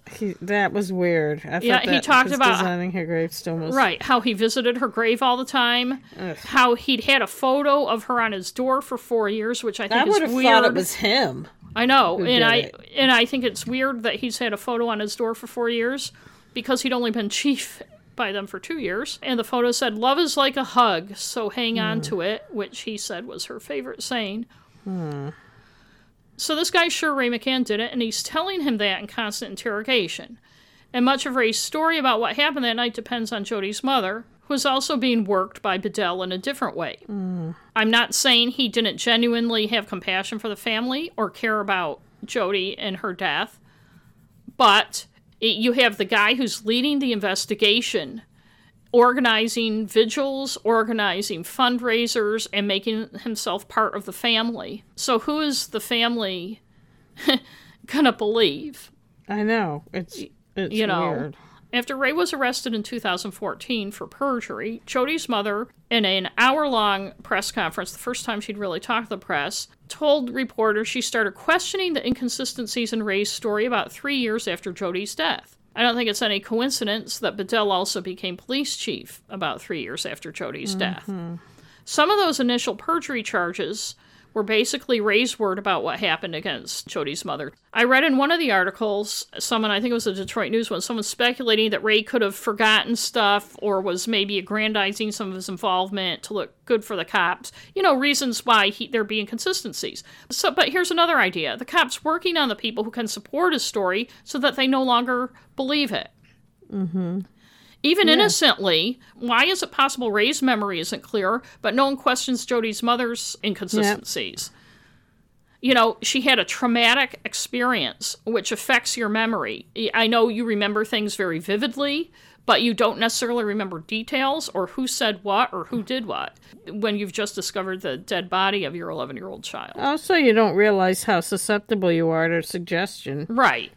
So the cops did their part to keep the community inflamed, helping to organize vigils, like I said, and reminding people that whoever did this was a monster. And in this community of 2,000, they're telling Ray's family the same lies they're telling him. In the last episode, I recounted what Jodi's mother and her friend Julie McCann, Ray's sister-in-law of 20 years, said after he'd been arrested. And this wasn't even after he pleaded no contest and went to jail. This was just after he was arrested. There was no doubt in their minds, obviously, that he'd murdered Jodi. Both families have suffered, Joe Gilson, Jodi's mother, said. He has torn apart two families. I started to notice discrepancies in things he had said, she told the reporters. She said that she had thought about how he acted, and she had questions about it. He kept telling us to look in the cemetery over and over. What 11-year-old goes into a cemetery? Oh, God. And, as I pointed out last time and earlier in this episode, she told police that night, who had told reporters at the time of the murder, that the kids went through the cemetery all the time. It was a shortcut. And if they're like us, they probably played there. And she told reporters, "I'm glad he's in jail, not living his life. I believe he is involved. I hope he tells the truth so it doesn't have to go to trial." Julie McCann, who'd been married to his brother for 20 years at the time, said, "When I saw his mugshot and looked into his eyes, it sent chills down my spine." Was she still married to his brother? Yes. Oh, okay. I assume she was. It doesn't say. His sister, Ann Nussbaum, told the Detroit News in 2017 that she was raised to believe the police were the good guys, that they were the ones who always told the truth. Ray was her older brother, and when they were kids, he took her bowling and roller skating. Later, when she had a son and was raising him as a single mother, Ray helped out, driving him long distances to wrestling matches and cheering from the stands, she told the News. The Detroit News wrote, "Yet, when police began whispering in Nussbaum's ear, she forgot that version of her brother and replaced it with someone capable of sexually assaulting and killing an 11-year-old girl. Quote, I was letting people fill my head with what they thought," she said. "They would tell me I didn't know my own brother." Daniel Furlong initially entered not guilty pleas to 1 count of open murder, 1 count of felony murder, 1 count of kidnapping, and a count of second-degree criminal sexual conduct involving a child under the age of 13. He was facing a sentence of life in prison without parole. Furlong ended up pleading guilty in November 2015. He told investigators that on November 8, 2007, he lured Jodi into his garage at his home in Constantine, telling her he needed her to help him move things. He put a plastic grocery bag over her head, tied her hands with zip ties, and sexually assaulted her. He placed her body in the front seat of his pickup truck, put her bicycle in the back, and eventually dumped her after it got dark at Constantine Township Cemetery. That's the short version. There's a longer version where he changes kind of the orders of what happens and some other stuff, but that's basically what happened. He told police he acted alone and that he didn't know Ray McCann. He made his plea the next day before St. Joseph County Circuit Court Judge Paul Stutzman, the same judge who'd sentenced Ray on his plea. The kidnapping, open murder, and criminal sexual conduct were dropped, along with the ones in connection with the White Pigeon assault. As part of the agreement, he also agreed to disclose any information he has about any other crimes he committed. And you may say, yeah, right, he's going to do that, but he was required to take a polygraph regarding other incidents, so obviously it's all solid. And he was sentenced to 20 to 30 years in prison. He was 65 at the time, so it's a life sentence. Of the girl who escaped Furlong and White Pigeon, Mackenzie Safford, prosecutor McDonough said, I think Mackenzie had a guardian angel looking over her. And it was Jodi. Well, you know who it wasn't? It wasn't the fucking police. No shit. That's for sure. When Furlong was first arrested, McDonough told the Sturgis Journal anything's possible when asked if Furlong could be linked to other unsolved crimes involving children, including the 1997 disappearance of 6-year-old Brittany Beers from Sturgis. 2 months later, after his sentencing, McDonough had more of a grip on it. He said Furlong's questioning was expected to last weeks and would focus on every possible situation to get to the bottom of everything we can. Furlong would get immunity in St. Joseph County if he testified truthfully to crimes there, including Brittany Beers, but it doesn't apply to anywhere outside the county. Another crime that was being looked into at the time, with a possible Furlong connection, was the 1988 death of April Tinsley in Fort Worth, Indiana. She was assaulted and strangled, her body found by a jogger, as the story said, and someone had scrawled a message on the side of a barn, they said an unknown person, on the side of a barn, and left notes on several young girls' bikes in the Fort Wayne area, suggesting he was watching them and promised to kill again. Police reports say the 1988 killer had green hazel eyes and dark hair. It doesn't say how they knew that. They also recovered a, quote, sex toy at the crime scene. And it says some of the letters, which I think must mean the notes on the bikes. I didn't have time to look, like, in the Fort Wayne papers about this crime, but some of the letters, so I assume, like I said, notes on the bikes, included photos of male genitalia that were taken on a green paisley bedspread. Ew. Maybe that was supposed to be a clue. Oh, I know somebody who had a green paisley bedspread in 1988. Jeff Smith of the Sturgis PD said officers' task now was to know the details of the Beers case, some of which had never been made public, and use good interviewing techniques to determine if Furlong has any connection. Techniques. Yeah. But this is Sturgis, so maybe they'll be better than Constantine. The last story I could find about it, in September 2017, said that Smith had made no progress. So this was 2 years after Furlong went to prison. Of Furlong, he said, he couldn't tell me the truth about anything. I can't eliminate him, but can't make him a person of interest. I just can't believe anything he says. And this is Maureen. I'm not a lawyer, but I thought that if you made a plea deal and part of the agreement is you have to truthfully give all the details of all the crimes you've committed, you are violating that plea deal if you lie to the police and don't give them that information. But, what do I know? And this may sound familiar to anyone who listened to last week's episode. Smith did say there are still persons of interest, but he wouldn't add any other information, citing that the case is still open and active. Oh, for crying out loud. And we have a couple people that we can't eliminate, but we can tie them to the case. We're one tip away. It's out there. It's that one piece of the puzzle we're missing. I'm not willing to give up hope that we'll solve this case. I think he's talking about Brittany Beers here. I still have the hope and optimism. We want closure for the family, the community, and ourselves. And that's the last story I could find about Brittany Beers. They're one tip away, so that they're just waiting around for the tips. Right. This girl who was killed in 1997, they're just one tip away. Okay. Meanwhile, You'd think when Furlong was arrested in 2015, Ray would have gotten out of prison. No. If you think that, you think wrong. When Constantine Police Chief Mark Honeysett reinstated after Ray was convicted of perjury because apparently, as far as they were concerned, they've solved the case and they didn't need Bedell anymore. When he went to visit Ray in prison, McCann thought Honeysett was going to apologize and tell him he was going to be released. No, it was just more lying. Honeysett lied to Ray and said Furlong said they were friends. Are you kidding me? Honeysett, in an audio-taped interview with McCann, tells McCann, "The person we arrested is a friend of yours." "I don't know who he is," Ray said, probably feeling, yeah, here we go again. And Honeysett answers, "I'm serious, man. Don't let the window close. Don't let that happen. Don't fuck yourself. Whether it's Furlong or whether it's someone else, someone's holding all the cards and your face is on every one of those cards." What does that even mean? I know. I think I'd be like, can you explain your stupid metaphor? I don't know Chief Honeysett, but I feel like I've gotten to know him doing these 2 episodes, and I feel like he was not valedictorian of his high school class. The Detroit News asked Honeysett why he did that to Ray, and Honeysett said they were still looking for information about how Jodi died and whether other people were involved. Also, we wanted to give him a chance to clear up the information, he said.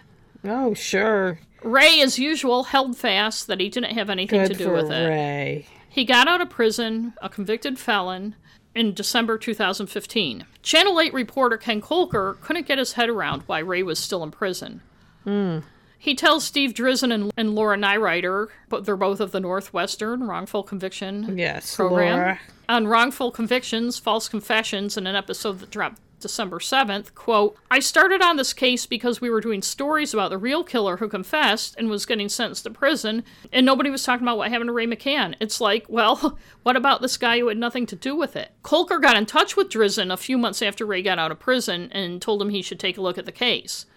At the time, Drizzen said police were still suggesting to the general public that Ray knew something about the crime. And this is after Furlong had said he didn't know Ray, that he acted alone. It's like, what the fuck? I know. And Drizzen said, "Thank God for Ken Kolker for taking an interest to tell the story about Ray, because if it wasn't for him, I never would have known about the case." The Northwestern Wrongful Conviction Program and the University of Michigan Innocence Clinic took up Ray's cause. Their one job was to prove Ray innocent of the one perjury charge he'd been convicted of. That was a charge where police had sworn under oath that they had a surveillance tape showing Ray hadn't been at the Tumble Dam Path searching for Jodi, which proved he lied about being there. Kolker managed to get a copy of the videotape. He did Freedom of Information requests, and I get the impression from the podcast that Kolker, McCann, Drizzen, and other people all watched the tape together for the first time. But when they watched it, they said you couldn't see anything, you couldn't make out people or cars or anything. So they went to the creamery that had the surveillance camera where the tape came from. I wonder if they sell ice cream. I know. I couldn't stop thinking about that. And the owner said the camera and to look at the camera, and it turned out the camera wasn't even aimed at the dam or the trail. The owner of the place said the camera hadn't been moved since 2007. It had always been pointing in the same direction, so it was pointing away from where anyone would have seen Ray. So my question to you is, when he went on trial for this perjury... He didn't. He pleaded no contest. Oh, he pled... Oh, that's right. I'm sorry. Right. The state cop lied under oath about the video in a pre-trial hearing. And they didn't have to show the videos. Right. Because he pled. Okay. Right. And he must have had a crappy lawyer, because you didn't think the lawyer would have gotten it in discovery. Thanks, lawyer. His conviction was thrown out on December 7th, 2017, and it was really weird. I could not find a Sturgis Journal article or any other article about it. The Detroit News had an article prior, a pretty good feature article before the court hearing, and I found stuff like on the Northwestern Innocence Wrongful Conviction Project website, but it's very strange of all the stuff the Sturgis Journal has. Yeah. They have no articles about that hearing, because I was looking for some quotes from the judge who had been leery about it when he first convicted Ray, and to see what the judge said, and couldn't find that. Anyway, prosecution didn't fight it, and the ruling, as I said, was by St. Joseph County Circuit Judge Paul Stutzman, the same one who had sentenced Ray when he pled no contest.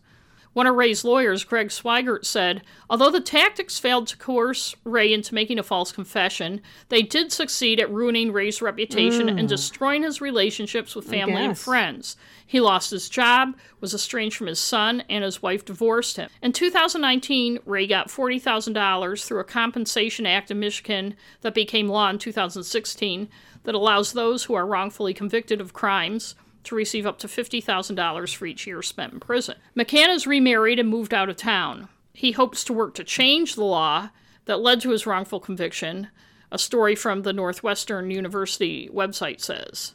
His lawyer again says, the perjury statute that coerced Ray to plead guilty needs to be changed. The threat of a life sentence for what could simply be differing recollections is too strong a tool for prosecutors and could lead to further wrongful convictions. Even Judge Stutzman, who accepted the plea and sentenced Ray, has said the law is terrible. The damage that still affects Ray is clear. For instance, Jodi's mother told the Detroit News in December 2017, right before the court made that ruling, that his, quote, misstatements to police show he's hiding something. Jesus, maybe if he had told the truth like everyone else, he wouldn't have been a suspect, she said. Now, I don't blame her. She lost her kid and was manipulated by police for a decade. And she doesn't seem to realize that he didn't make misstatements to police, but, the police lied. I blame the police. They're police that I'm sure a lot of people believe are good cops, that people think are good cops, and they were doing their jobs, and maybe they just were a little too zealous or didn't get it right, but they're good cops.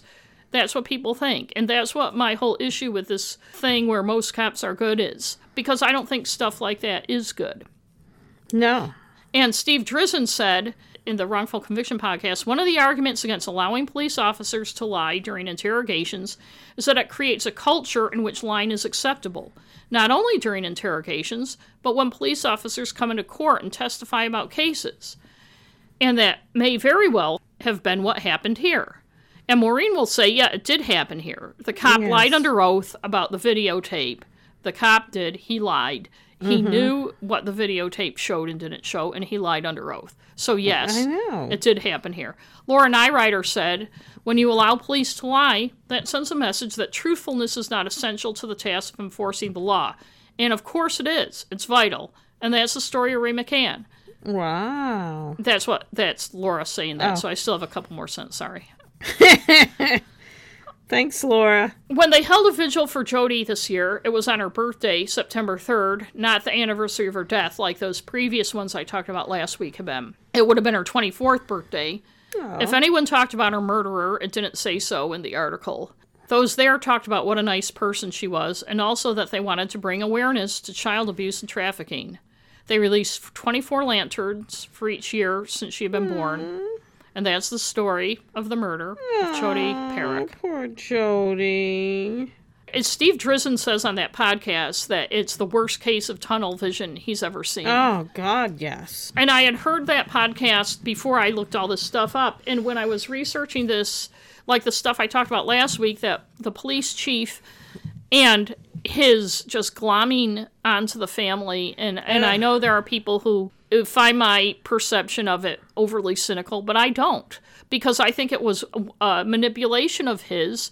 He managed to get the entire community to hate Ray. And so it ended up, these quote-unquote lies, like I said, were basically Ray's recollections versus other people's recollections. People who had been told that Ray's DNA had been found on Jodi, and Jodi's had been found on him. I mean, that should just be wrong. And I've thought that before this, like when you watch, a true crime documentary, and the police say to somebody, well, how did your DNA get there? Or your friend in the next room is saying that you and he did it. I mean, that should just be wrong. In Britain, you cannot lie to a suspect about evidence. And I don't think in the U.S. you should be able to. No, you should definitely not be able to. And as long as you can, any cop who does that is not a good cop. Get out there and fucking investigate the crime.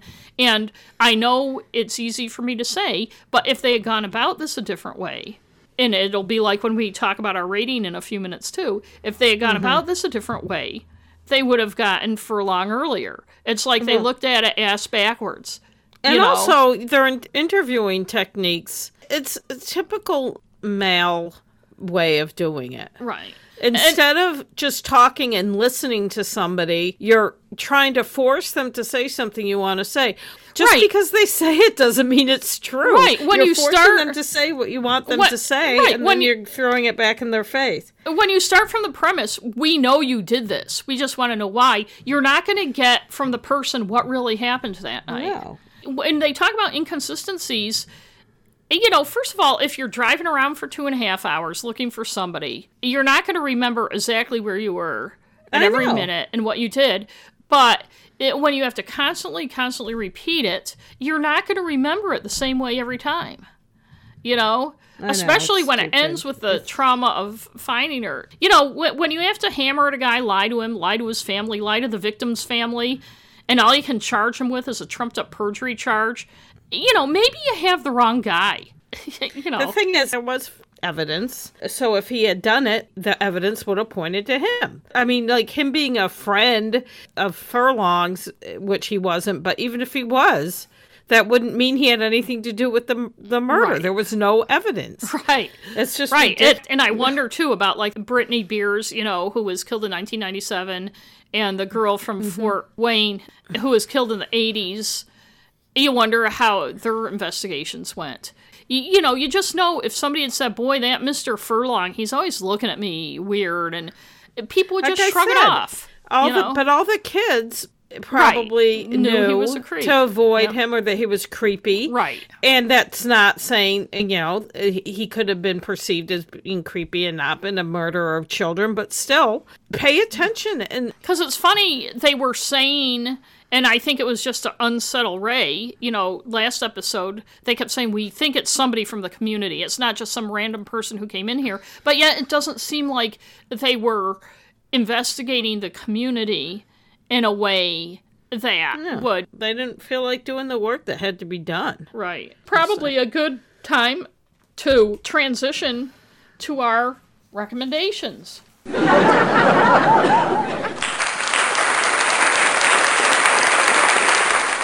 So we have one of our duo. Yes, we do. Recommendations. And you said you wrote down the thing, so I don't have them. Right. Okay. In front of me. Good. Yeah, I wrote down the thing. The negative Nelly rating system. So we both. I only watched it once. That's all right. Well, I watched it twice because when I first watched it, I wasn't thinking necessarily that I'd rate it. I also, wanted to actually take notes and not just go from my memory. But before we talk about it, I just want to highly recommend, though we're not rating it tonight, Trial 4, which is on Netflix. Ooh, I haven't watched it yet. It's very good. And those of you from the Boston area or New England will like it. It's very Boston-y. So we're going to rate The Ripper. Ooh, The Ripper. And it's about the Yorkshire Ripper. And I was reluctant to watch it at first because I'm like, oh God, I've seen so many things about that. But it was good. It's a 4-episode. It was made by women. It was directed by Jessie Vile and Eleanor Wood. Yes, and I'm assuming. So the first thing, bad reenactments. No. There were no reenactments. No reenactments. They were very minor. You can't even call them reenactments. They would show... like a little lane or like where the body might have been found. Yeah. It wasn't really so much a reenactment where they'd show a radio. No. Narrative cliches. No. Which is good. We're just going to be like, no. And there was no narrator. Yeah. Because what narrative cliches is stuff like, but there was a twist you never would see coming. Racial gender obtuseness. No. Obviously, there were people in it who had that. Who had gender obtuseness, but the film was kind of about that, And when we have an issue with racial or gender obtuseness, it's when the product, the film or the book or whatever, is the thing that's displaying it. Good visuals. I thought the visuals were great. Great.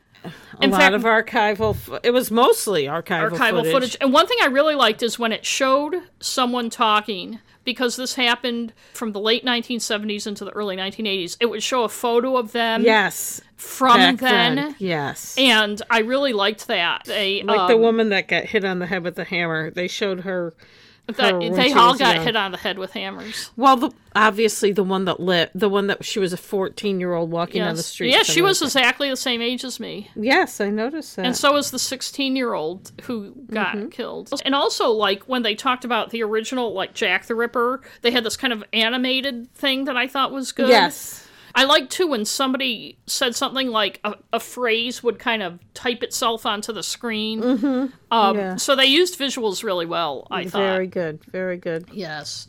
Yeah, we're zipping right through this. Missing pieces. I'm taking away a point. You are? Okay. I had a few things, none of them big, but all together. I was unsatisfied with the stuff about the women who got away. Like, there's one, Olive Smelt, I think it was, who was one of the women before there was a known murder, who speculated that he was scared off by someone who saw him. But there were several women who were whacked with the hammer, but who weren't stabbed with the screwdriver or the knife, and lived to tell about it. And I would have liked more, even if nobody really knew, just some kind of speculation or something on why he didn't kill them.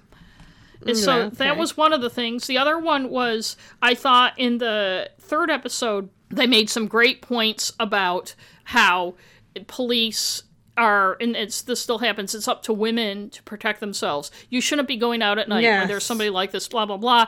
And the woman particularly, I think her last name was Bedell, who's with whatever the feminist, organization is, made good points. But I think they really needed to connect the dots a little better by what the alternative to that would be. That it's not like, oh, we're just going to go out at night and let ourselves get killed, but that there needs to be more focus on police looking at how dangerous men are to women and doing more about it and not dismissing things. And I know it probably would have taken a whole nother episode to go into that, unless you have, if you're somebody without a lot of critical thinking skills, you would watch that and be left with the fact that, okay, then they just want to go out and let themselves get killed. Yeah, exactly. No, I felt the same way. And another thing was that the final episode, where given the impression that he kind of bamboozled the psychiatrist and stuff, my question was, and I don't know if this came up at trial or if anybody talked about it, somebody who would be as nuts as he was presenting himself would also be that way. There'd be signs of it in his life. And were there people who knew him? And I know they had some people who knew him who said, oh, he was a quiet guy and stuff, but I would have liked more information on, okay, was this a new behavior for him, or did any of this present itself in his? Yes, I agree with that, too. A lot of that, and I know that there was a lot of information to load into 4 episodes, but I felt, too, some of the information around some of the murders and how the person was found and what they found there and stuff. There were some little holes, and, maybe a lot of people don't care. I kind of like the details on that. And so I felt like the guy said he ran over the body with the wheelbarrow, and then you hear an announcer saying the body was there for anyone to see, and I'm like, okay, so how did he run over it with a wheelbarrow without realizing he had done that, Yeah. And then when he was finally caught, and they found his tools, that cop went back and found his tools in the bushes, I'm like, how did the tools get from the car into the bushes? Did he throw them out of the car? Because the sex worker who was in the car with him didn't say he did. Were his fingerprints on him? You know what I mean? It's like, so I'm just taking away a point for missing pieces. I'm going to take away a point for some of the same reasons, but also, from what I recall, the only person that they showed an interview with of his family was his father.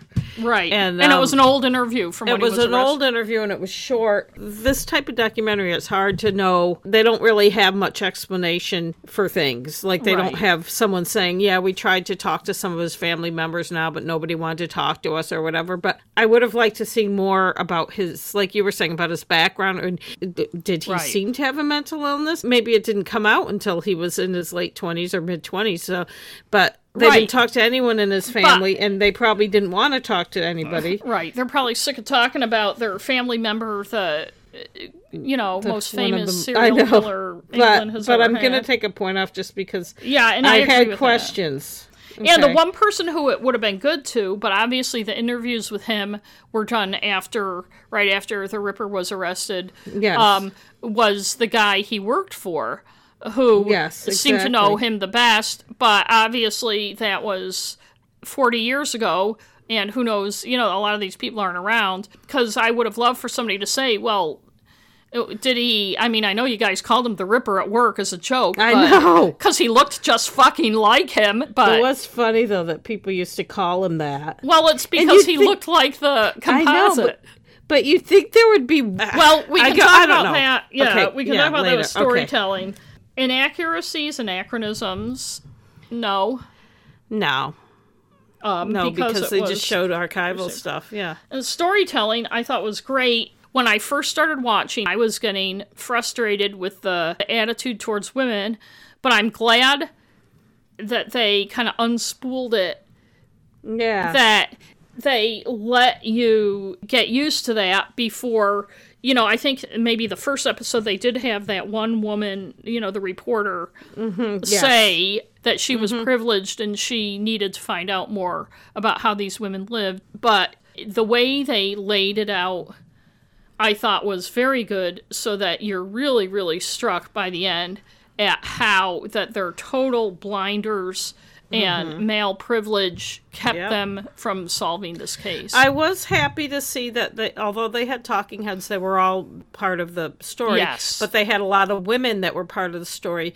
They had that woman cop, and it wasn't a common thing. Right. To be a cop back then. So they had people that were involved in it, but that were also women that had a lot different perspective than the men. And I also thought it was the kind of thing where you can look back, and if they hadn't been so misguided, they should have been able to put together the pieces and figure out it was what's his name, because they had like the 5-pound note that they could trace to that factory. He looked just like I want to say, buddy, there's this composite that looks just like you. Shave your stupid beard off. I know. They had a composite that looked just like the guy, and I felt bad for that cop Andy, who was he was one of my favorites. I liked him. Because he had gone to his boss back then and said, it's Peter Sutcliffe. Yeah. I have questions about this guy, and he looks just like the identikit. And the boss says, I don't want to hear about that. Get the hell out of here. And he doesn't have a Jodi act. Jesus Christ. I know. Talk about tunnel vision. They should have. I know. It really showed to me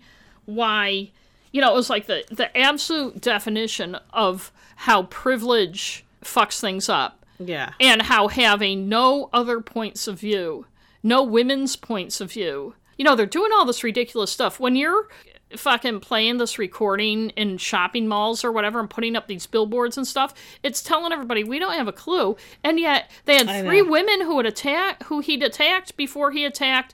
It's like they dismissed what women had to say so much that like the girl who was 14 who went and told the cop, and he just laughed her out of the police station.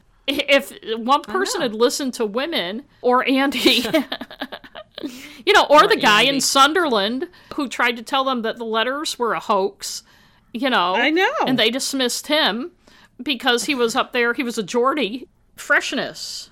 Yes. Yes. Even though it's not a fresh not a fresh subject, the way they did it, I enjoyed it very much. At first I'm like, I don't want to watch. I've seen this on so many. I know, I didn't either. I started watching it because but then I just wanted to watch some true crime, and so I checked it out, and it was definitely the fresh way of looking at it, where one of the major themes is this assumption that women are sex workers when actually they're poor. And are maybe possibly doing what they have to do to support a family, but also, they're human beings just like everybody else. And exactly. The whole thing, like, well, he hates prostitutes. Like, that was the first thing the cop said. Like, what are you, an idiot? He's, and okay, this was the 70s, but by now people know that it's because there's access to them and they'll get in your car. There's access to them, and also, if you do attack them, if you're not a serial killer and you're just a serial rapist, a lot of times they're not going to report it. Right. Or if they do, they're not going to be listened to. That they're looked down upon, or that they're living on the fringes and no one's going to miss them. Although he would put them where they would be found because he wanted them to find people. them. Except for that, although that one like he had under the couch that people didn't find for a month. I'm like, I wonder why he did that one. But didn't they say that he pulled her out? Was she? No, he went and put a newspaper there, but he went and put a newspaper there a month after, but he still, to show he had been there, but he still had the couch on her, and her hand was sticking out. Ew. Oh, God. Repetition? No. No, but they did repeat stuff, but it wasn't annoying. It was just to remind you, like when they talked to the one girl who got hit on the head, her picture to remind you. Yes. But they didn't have like the same pictures over and over and over. Well, and my issue with repetition isn't even the same pictures over and over, but it's, for instance, on 48 Hours, when you're 45 minutes into the show and they're still just repeating. I know, all they the do a same recap stuff. constantly. Right. Yeah. And because there were so many people, it's amazing how many of those cops are still alive. I know. I was glad that they would have reminder shots and stuff. And I like the fact, too, that they wouldn't just put the person's name up there once, so then you're like, wait, who is this again? But every time they showed somebody, they would have their That's what I like. And then the last one is beating the drum. They did not. I don't know. In fact, they could have a little more. They could have a little bit more, yeah. I thought they did a good job in showing the way women reacted. They were pissed off about it. They were pissed off about the way the cops were going about it. I don't know if I've ever seen it watching or listening to things about the Yorkshire Ripper, that women were that pissed off at the police. And I'm glad they were, because the whole focus on the fact that the victims were sex workers, and then kind of discounting the young women who were victims for the same reason, because he was able to grab them. It wasn't because... He didn't mistake her for a sex worker. No. She was walking down the street. Just like you said, the tunnel vision and the... And also how it kept people from reporting things, like the one woman, Mo, who was hit in the head with the hammer, who was the student in Bradford, and they said at the hospital, this is just like what the Ripper does. And she goes, well, I'm not a prostitute. Yeah. So she didn't, say anything to anyone. Although the police must have known it was just like the Ripper. The police came to talk to her and then never talked to her again about it. But then they were probably like, oh, well, she's not a prostitute, so it must be just some other weirdo that's going around hitting people on the head. Yes, so I gave it a 9. And me too. I gave it a 9 too. And I highly recommend it. I do. Watching it twice, it was not boring to watch it a second time. No, I wanted to watch it a second time. Yeah, it was. I had the captions on because it is very in strong Yorkshire. accent. I love our UK friends, but I would have had a lot of trouble understanding what people were saying. Yeah, and I had to look up Jodi. I'm still not sure. I can kind of understand what they're saying, because like somebody had a Maine accent. Yeah, or they had like a Georgia accent or a whatever, Minnesota accent. You'd know the difference. Yes. So next time I have to do something. You do. And what am I going to do? I don't know. I don't know. I'll find something interesting. Good. That everybody will enjoy, I hope. Good. Because I'm exhausted after my... it's weird. I had 9 days off from work or something. I feel like I ran a marathon every day. I don't know why I'm so tired. Me too. I'm the Part same of it way. is from eating cookies constantly. Yeah. But... Okay, well, thank you, everybody. I want to thank all our patrons and wish them a happy new year, even though this is after the new year. Yes, and we're going to have a great 2021. I hope so. Yeah. Well, thanks for listening. Okay, good night. God, I can't even remember his name. The fucking guy who was convicted. Dan. Oh, God. Oh. Oh, Jesus Christ. I can't think of his name. It starts with an F. Let me look back. Scroll back here. Jesus. I want to say Folsom, but that's not it. No, it's... Furlong. Furlong. Oh, my God.